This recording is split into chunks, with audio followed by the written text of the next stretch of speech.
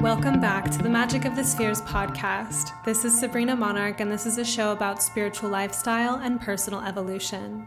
I'm an evolutionary astrologer, a clairvoyant, and a thought leader, and I started this podcast to have eclectic and impactful conversations about astrology, as well as all things spiritual and personal development. Hey, this is Sabrina Monarch of monarchastrology.com and Magic of the Spheres podcast.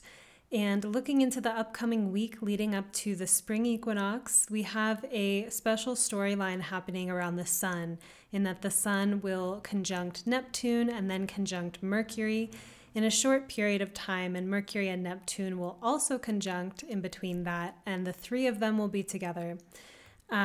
This is happening between March 15th and March 17th, and I want to speak a moment to what a cazimi is and why I think they're special.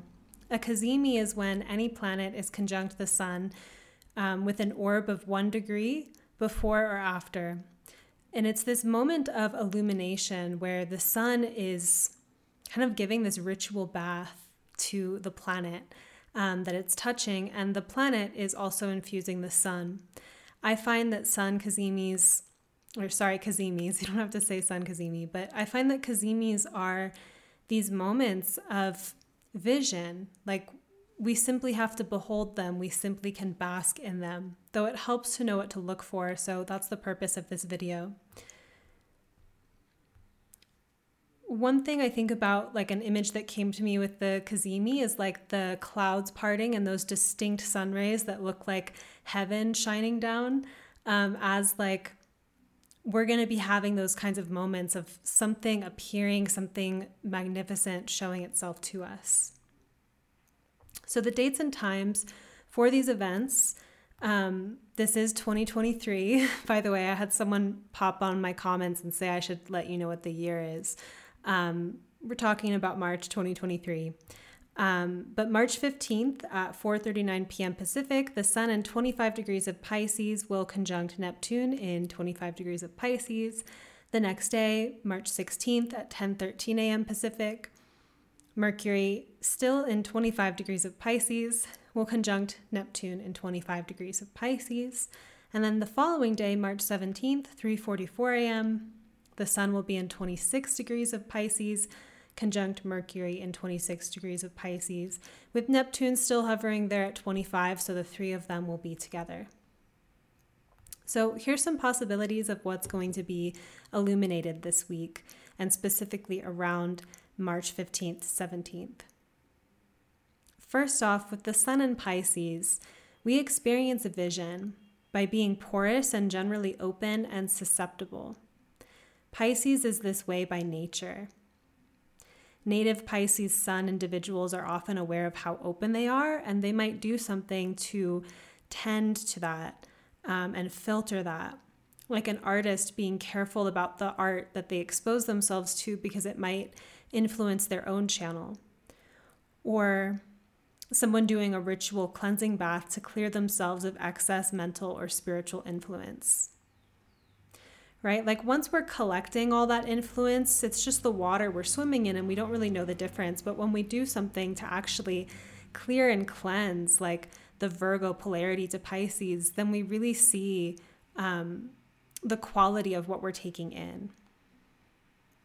For Pisces, illumination can happen both in moments of intoxication, so being under an influence, right? And this is not necessarily an intoxicant like a drug or something like that, though it can be. It can be something like a dazzling performance or the mood of a party or the spell of romantic attraction or the allure of a song, right? So we're like under the influence of something. And Pisces is that part of us that can be so open to the muses, so open to inspiration.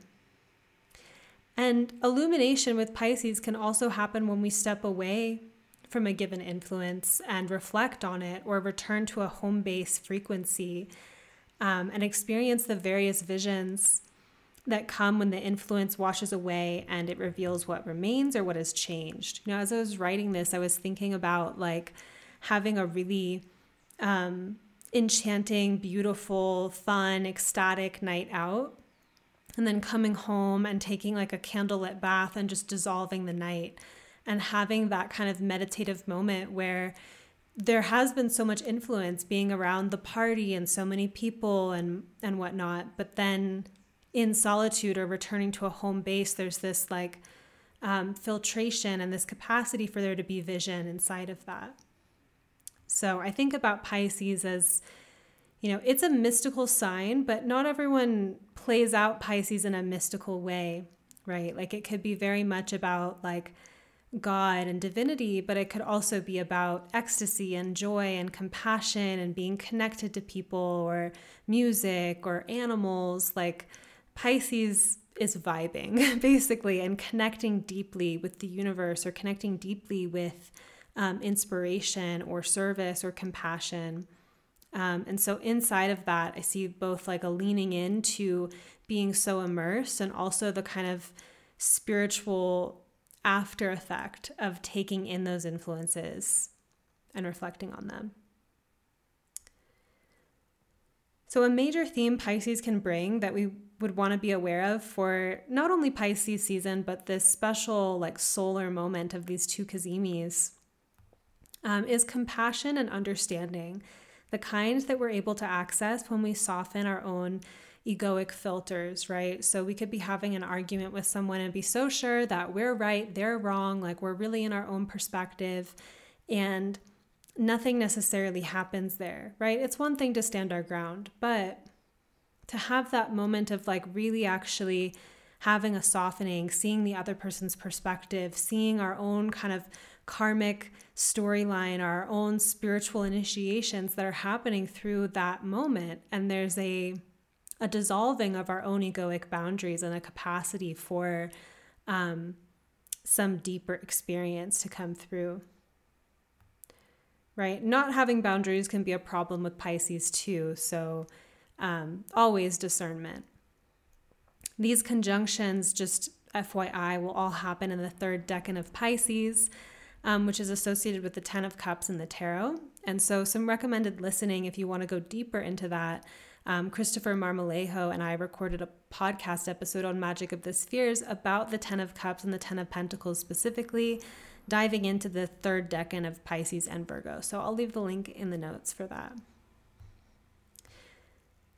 So now I'll go through and share some specific themes about what's being illuminated through Sun Neptune, Mercury Neptune, and then Sun Mercury, all in Pisces. So for Sun Neptune, this is drawing our attention to the sublime. The Oxford definition of sublime is of such excellence, grandeur, and beauty as to inspire great admiration or awe. This can also be when the sublime itself becomes an altered state, like being taken away by an artwork or a sunset, which I think we know is a very pleasurable experience, and it takes a softening or a receptivity or an openness to be able to surrender to that, right? We're not always there, but maybe with the Sun Neptune, we have a moment, right? Last year during the Sun Neptune Cazimi, I had a huge mystical experience that involved going to an art gallery and being so taken and so enamored by a painting that I was just beyond myself, and I had to take the painting home. And I had this whole like journey that ensued with the painting, but essentially like that painting melted or dissolved or captivated me in some kind of way. And it's not every day that I experience that, right? But Sun Neptune can be those moments where you really, you are taken away by something sublime. Our vision can fuse with fantasy. So Sun, vision, Neptune, fantasy. But fantasy comes in many genres. Thus, we can have different moments, say, of like self-inflation or feeling on top of the world, right? Sun does involve that kind of centered perspective. versus feeling like nothing or excruciatingly unimportant or shameful. Right? Sun is like shining light, right? So when we shine light on parts of ourselves, we can be like, wow, how beautiful. Or we can be like, that's so shameful. You know, the sun involves both of those kinds of heights and lows. Do you think about the sun and its shadow too? The sun, at least during this cazimi, may pierce through fantasy and offer moments of remembering, like, hey, you're high, or it's just a movie, you know. So we may find the creative capacity, or we may find that we have creative capacity to direct or shift the frequency or the genre, if you will, of the living artwork that we're inside of, right? Like our eyesight and like what we choose to focus our lens and our attention and our sight upon, like that's our own kind of illumination in some sense. The eyes, luminaries, we kind of direct the film that we're viewing by where we cast our eyes, right? What we focus on, what we pay attention to. And at the same time, Neptune is a powerful intoxicant, right? So when I feel dosed by a planet or dosed by an experience, I might be able to see like, wow, I'm really living out this genre or this kind of flavor. And even though I can see that this is going to pass, I'm still in it. I'm still in the sea of it, and I can't necessarily shake it off. So with Sun Neptune, we can be like having these moments of like, oh, I'm a creator and I'm creating my aesthetic experience. Or we may at least simply be aware of like, I'm tripping right now, you know, or like I'm having an experience. And that clarity gives a certain level of detachment. And then at the same time, we could also be really immersed and surrendered into that flow or into that experience. Then Mercury, Neptune, and Pisces and the illuminations with that. And though Mercury, Neptune itself is not a cazimi, as a cazimi is the sun conjunct another planet, Mercury and Neptune are still close enough to the sun that they are also cazimi, but they're next to each other. So I wanted to reflect on the Mercury-Neptune conjunction for you as well. Some thoughts here. Lyric poetry and inspiring language. Like Mercury in Pisces is a very poetic, like unconventional placement, very mystical often, or just like really creative with language. And you bring Neptune in as well, and that can be a sense of being like word salady or lost in the sauce as well. But it could also be that sense of inspiration. There could be something about dissolving logical structures and having a new perspective as a previous mental grip loosens. Mercury-Neptune is not necessarily a transit where we feel like on top of it or like super organized mentally. It's more of like a right-brained, intuitive, watercolor, artistic kind of space. And so inside of that, maybe some of our more rigid thinking has the space to loosen up. There could be a vulnerability to Mercury-Neptune of being out of place or being like a stranger in a strange land, right? So the image for this is like being in a foreign land and not speaking the native or the local language, but trying to figure something out, and the kind of melty, sometimes magical experience that ensues where, because you can't go by the normal signs and signals as everyone else, you're still interacting with reality, but you're doing it in a very like different kind of on the margins kind of way. And sometimes that yields a lot of creativity and invention and different kinds of adaptations, though it can, of course, also feel a little overwhelming or stressful at times. And then there's insights or connections that can be made in trance or flow states with Mercury-Neptune. And we'll talk a little bit more about this in Sun-Mercury in Pisces and these illuminations. This could relate to moments where we grasp an understanding of the whole, of the gestalt, of the theme, of a very large idea or concept, before we've even organized it in language or in logical order. So having visions. This happened to me last night. Not that the transit's active, but just as an example, where I woke up and was having all of these understandings of like the current Jupiter Chiron transit. And I was like, I know it, I understand it. And then I got out my phone to write it because I couldn't sleep with this space. And I realized that I didn't have all these ideas at the top of my mind. In my vision, it's like, oh, I know it. But I actually had to like catch up to my vision in writing. So I think with Sun, Mercury, and Pisces, it's like that moment of like understanding, but then maybe there's a little bit of a catch-up process in terms of transmitting that.